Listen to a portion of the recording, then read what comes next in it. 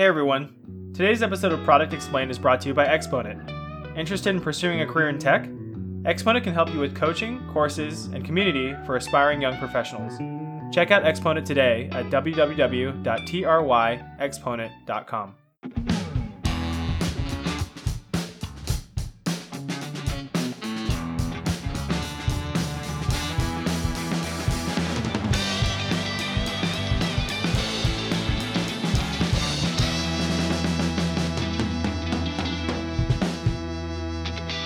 Hey guys, welcome to Product Explained, a show where we talk about products and the company's history and strategy behind them. I'm your first host, Jeff Lee. And I'm your co-host, Mike Alcazaran. Hey Jeff, do you think becoming a verb is the pinnacle of Silicon Valley success? Yeah, probably.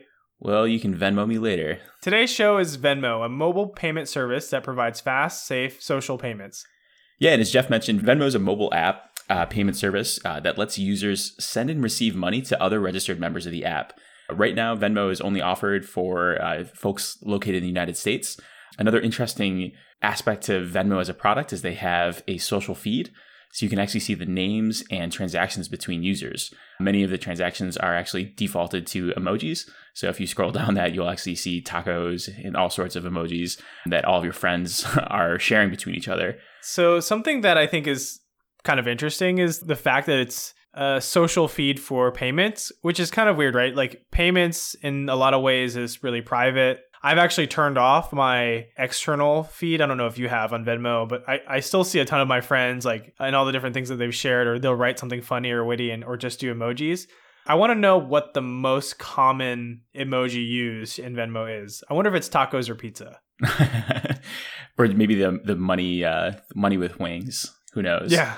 Who knows? Yeah, personally, I've turned that off as well. I think it's a little weird to share the transaction history of things. It is helpful though to see as a reminder of, hey, like when did I last pay someone or do something? So the private feed is really nice, and Agreed. the emojis is a really visual, quick way to oddly sort very fast. And it might just be a heuristic that it's an image, so it's just faster. So totally. Venmo's business model is fairly complex. So I was doing some research and trying to, look under the hood of how does Venmo actually generate revenue. So Venmo provides free transactions between its users. So if you have a positive account balance in your Venmo account, if you think of it as a Venmo wallet, or if you have a debit card, or if you have a checking account connected.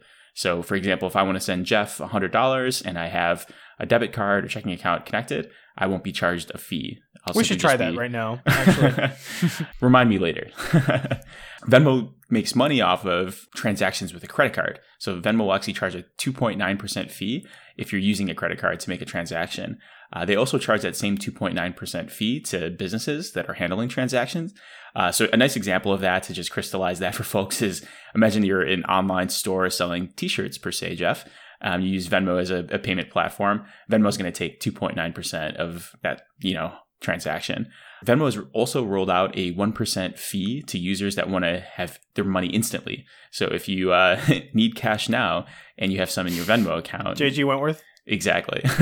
I think it's like 1% up to $10 or something along those lines to get that money instantly, as opposed to 2 to 5 business days later.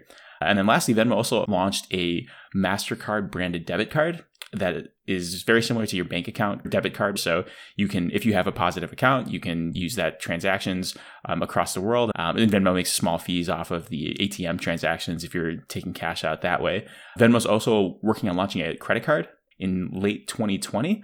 I don't know if it launched, so we'll get back to you on that one. But I imagine that they'll also create revenue from all those credit card services, like charging fees and late fees and the APR and all of that jazz related to those cards.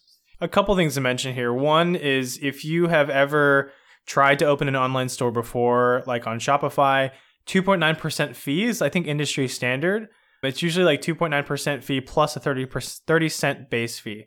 So that makes it really difficult because a lot of times if you're just charging for $1 items, 30 cents out of a dollar item is pretty high. And when you start cranking up into the higher percentages, 3% actually takes off a good bit. So think about tax in most states probably averages around 7%. So it's 1.5 over total. It'd be 1.5 times your tax would be taken out in total. So it's a good chunk of money, I think, for Venmo to just provide the platform. It's definitely a margin eater. Like if I'm, like my example of running a t-shirt company that's, who knows, making 20% margin, that's, 3% of my margin that's being eaten up by payments. But to your point, it is fairly standard. I believe that's for Visa and MasterCard, like credit card transactions for businesses. I think that's also 3%. I think American Express is a little bit higher at like 3.4 or 3.5%, but it's definitely in line with the industry. Something else to think about as well is it's not just a Venmo thing, but I think a lot of fintech companies are doing this. They're starting to look at providing full end-to-end platforms. So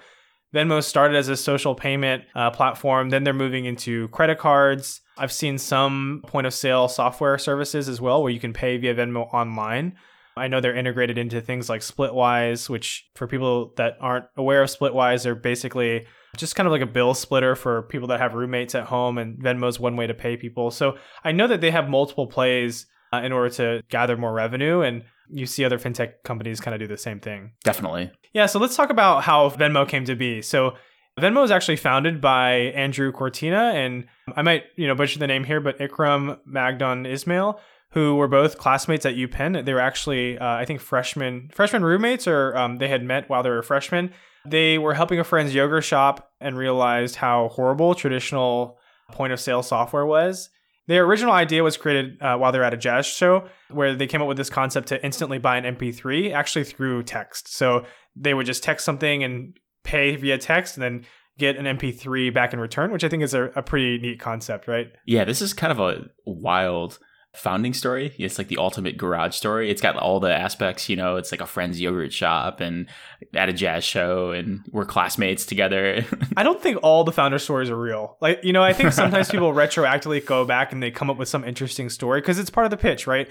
Totally. Oh, me and my friend were throwing baseballs around and blah, blah, blah. And then all of a sudden we came up with Go-Gurt. I don't know, something random. And I think founder stories sometimes are just there and could be made up. And I think also if you look back at a lot of founder stories, sometimes they'll be inconsistent. They'll say that they founded it one way and then turn around and say that they founded it some other way. I want to say that we saw that with Netflix, right? Didn't they say something along the lines of the late fees? Some like crazy overdraft fee, but that was just a story to pitch. Anyways, the final straw in taking this idea to full production was during a visit to his friend Cortina, Magdon Ismail forgot his wallet and realized how terribly inconvenient it was to settle debt via traditional methods. So they said, you know what, we need to actually build this thing and actually create a way to pay socially. The original prototype allowed users to actually send money via text because it was the lowest, barrier of entry. You don't have to download anything. But that shifted towards a smartphone app later, probably because of privacy concerns. I know Venmo has been criticized in the past for security breaches and hacks. And in fact, I've actually had my Venmo account hacked once before and had to work with people. I think it was like $5,000. Yeah. That's and had to like work with the bank and work with people. And it was really annoying. And you don't notice it, right? Because Venmo's constantly in your bank account all the time. And I just happened to notice one day that there was like this big withdrawal of money and it wasn't mine, but it worked out. So cool. In 2010, they raised $1.2 million in seed money. In 2012, they were acquired by Braintree for $26.2 million. So that was a pretty quick turnaround for them to be acquired for a large sum of money. And a year later, in 2013, Braintree itself was acquired for $800 million by PayPal. So that's a pretty big step up in 3 years to go from $1.2 million in seed money to, I don't know what portion of Braintree Venmo itself was evaluated at, but $800 million on the whole is a lot of money. And I would say that it's probably pretty worth $800 million, Venmo itself. Yeah, definitely. And we'll dive into some of the numbers later. A quick anecdote on Venmo and PayPal. It's funny because my parents, specifically my dad, does not trust Venmo. Like he's like, I'm not going to send money on Venmo.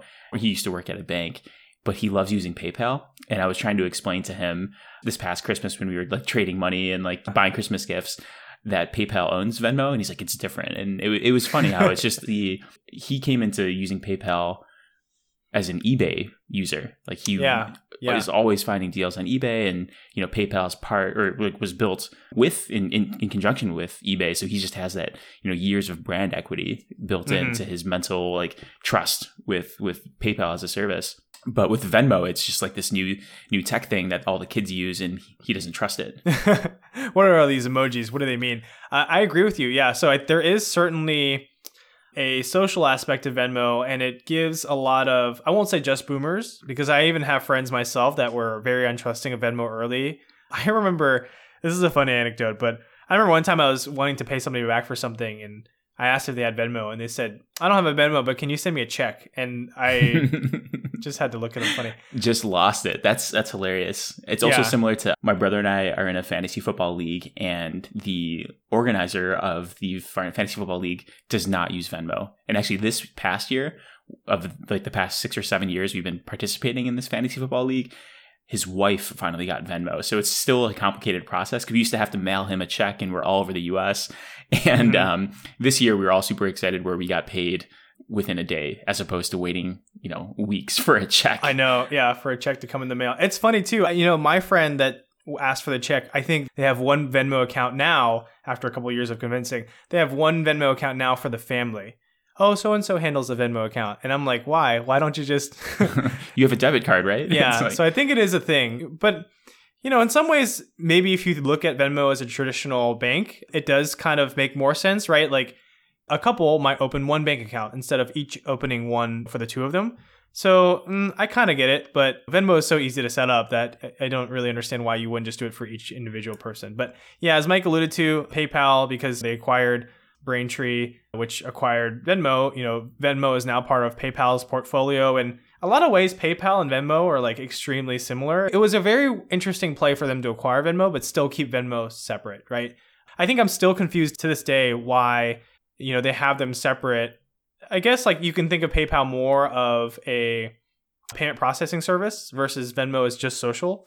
But you can send payments to your friends via PayPal, and it's kind of the same thing, right? I would say maybe it's not, I don't even know if it's not as quick. I would say it's about the same. I'm sure it's about the same now. I imagine that it's integrated into, actually, I know it is because I had to go through this exercise with my dad this past Christmas season with exchanging money for Christmas gifts. I think it goes down to segmentation and touching into like who is Venmo for.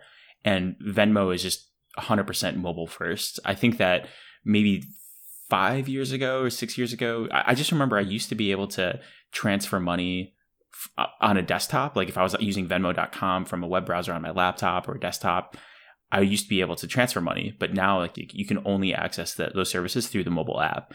So I think what PayPal is doing is just segmenting their customers, is saying, hey, Venmo is going to be only for our mobile customers, and then PayPal is kind of for everything else and all of those other things. And I'm sure that there's different profiles of customers that they have on who uses PayPal versus who uses Venmo. And that might be why they keep them as kind of walled gardens, or not walled gardens, but just separate brands. I don't think that's always a bad play. I mean, you look at Facebook's acquisition of Instagram, and they didn't rebrand it as Facebook Pictures or something weird. Like, it's still Instagram. And I think a lot of times you'll see the issue with acquisitions is that a lot of the existing customer base gets miffed because the acquiring company makes a lot of sweeping changes, and maybe they have a particular brand history that don't align with, the values of the, acquirees companies. Today, I guess a recent example is Slack. Slack just recently got acquired by Salesforce, and they're very two different companies. So I'm interested to see how those will play out. But Venmo was kind of that new hip millennial type player. I think their primary users were probably the millennials, and PayPal was more like, your dad and my dad did the same thing. He used, PayPal and eBay as well. So there's a lot of merit to be said that they could keep those two things separate and still see a lot of value between the two of them. Yeah. And as we alluded to in the opener with Venmo has become a verb. It's one of those awesome brand value things. It's like, hey, like I'll Venmo you later. Like you could be out with a group of friends and you're splitting a bill, and it's like, hey, I don't have cash, but I'll Venmo you later. And like, that they're going to be good for it, and you can remind them for it. So I imagine if I'm PayPal, building brand equity is super hard for any kind of company. So if PayPal was to just eliminate that and call it like PayPal Mobile by Venmo, it loses its allure. And because I would love to see how sticky Venmo is. And by sticky, I mean like how often are customers repeat customers, just because like there's so many other different options to send money. And I know we'll get to competitors later, but I think having that brand equity of being a verb just is a huge leg up for customers to keep coming back. Yeah. And something else to think about too is there's a ton of players in the space, but I think of Square as well. So I remember earlier on, small and medium businesses, local businesses were starting to adopt Square.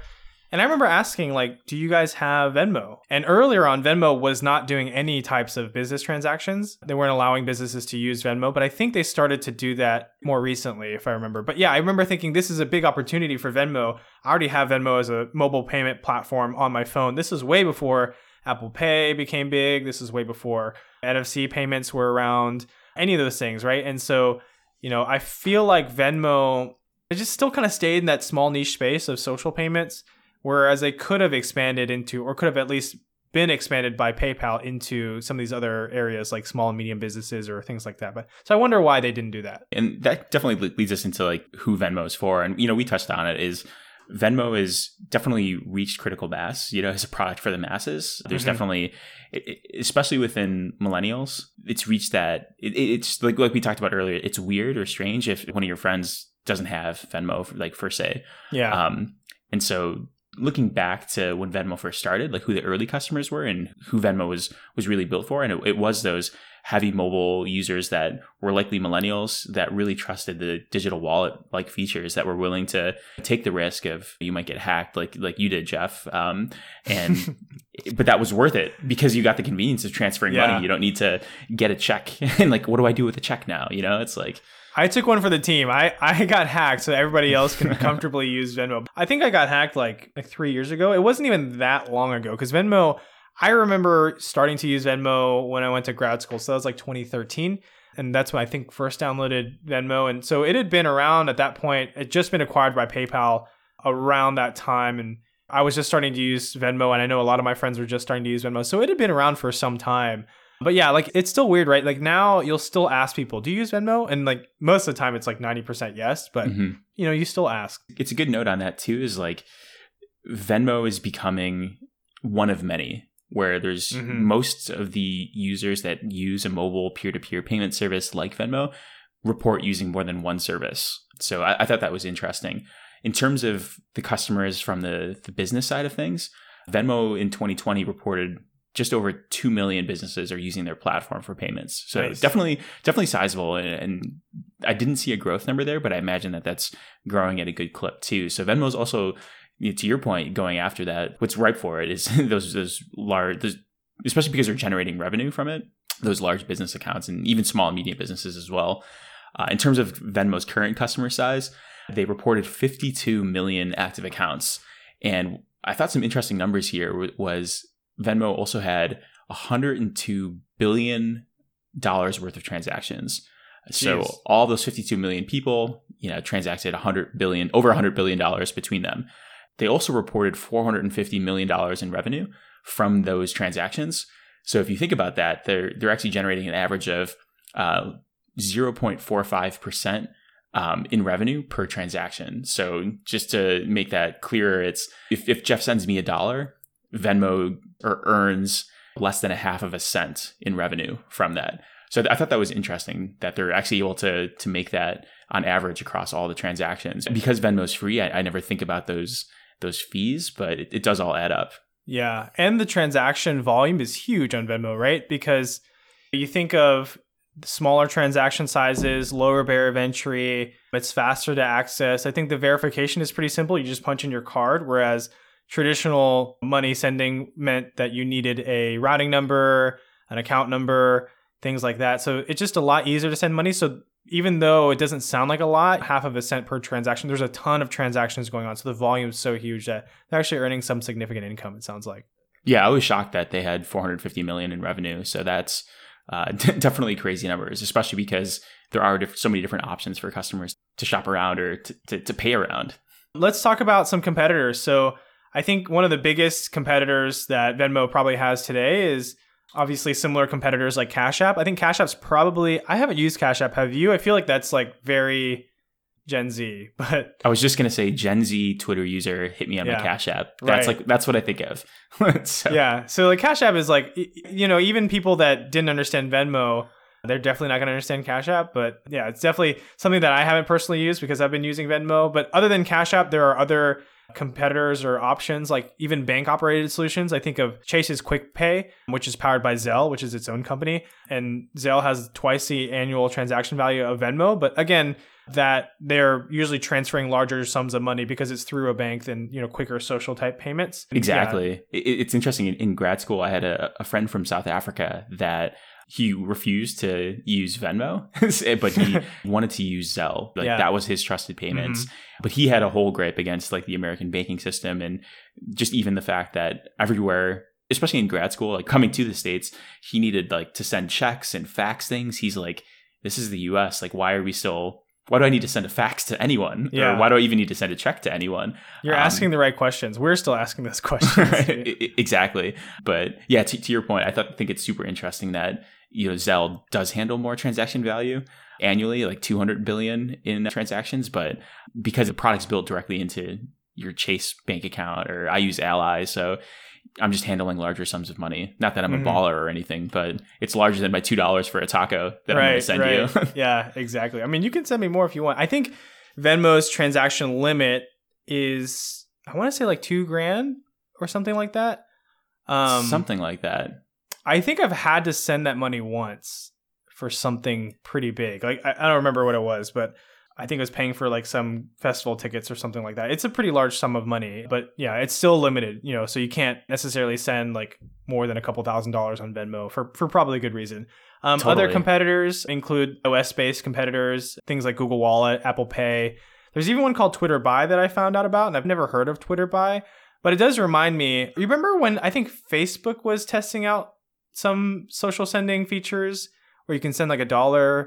They didn't really broadcast it, but I vaguely remember it being there. Do you? Now that you mention it, I think I do. It's interesting with Facebook because it's so prevalent that Facebook's constantly A/B testing. Just because if you have like whatever, like 1 billion users, you can scale up a product feature to 1 million people, and that's a tiny launch. And you can see like how that feature does with that 1 million people.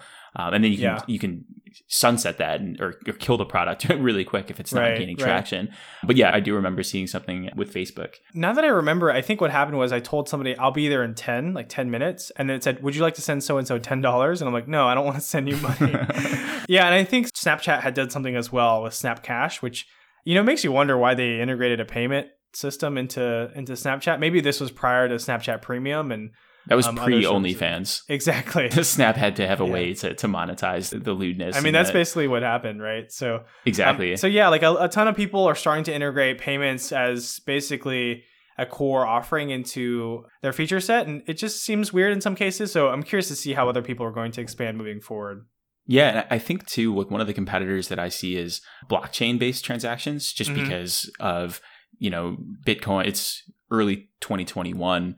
And Bitcoin has hit over, $42,000 in per Bitcoin price. I think there's a ton of value that any kind of blockchain-based financial transaction has, just being able to lower that transaction time between institutions. I think it's less of a competitor to someone like Venmo, but more of a competitor to like a Zelle, where you're having these large transactions, and I don't want to pay a 3% fee on a $10,000 transaction fee. But if I'm using a blockchain-based solution, and also with something like Zelle, like it might take a day or two. It's not going to be instant. But with blockchain, it could be instant and also work across different countries as well. So totally. I think that's interesting, but that's a whole different rabbit hole that we should dive into. Yeah, at some other point for sure. No, I'm glad that you mentioned it because part of the main benefits of blockchain are obviously that it's like distributed. There's, decentralized. There's not one bank. And because you don't have individual banks trying to talk to one another, it's just one giant ecosystem. You can kind of pull and make transactions at any point that you want.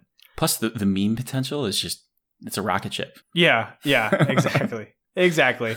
So maybe we can move into our thoughts and talk about Venmo and what we think about them. I'm happy to start. So I think Venmo really nailed it on the head in terms of who they're looking to serve. Social payments is definitely something that was not around before Venmo, to my knowledge. It made payments a lot quicker.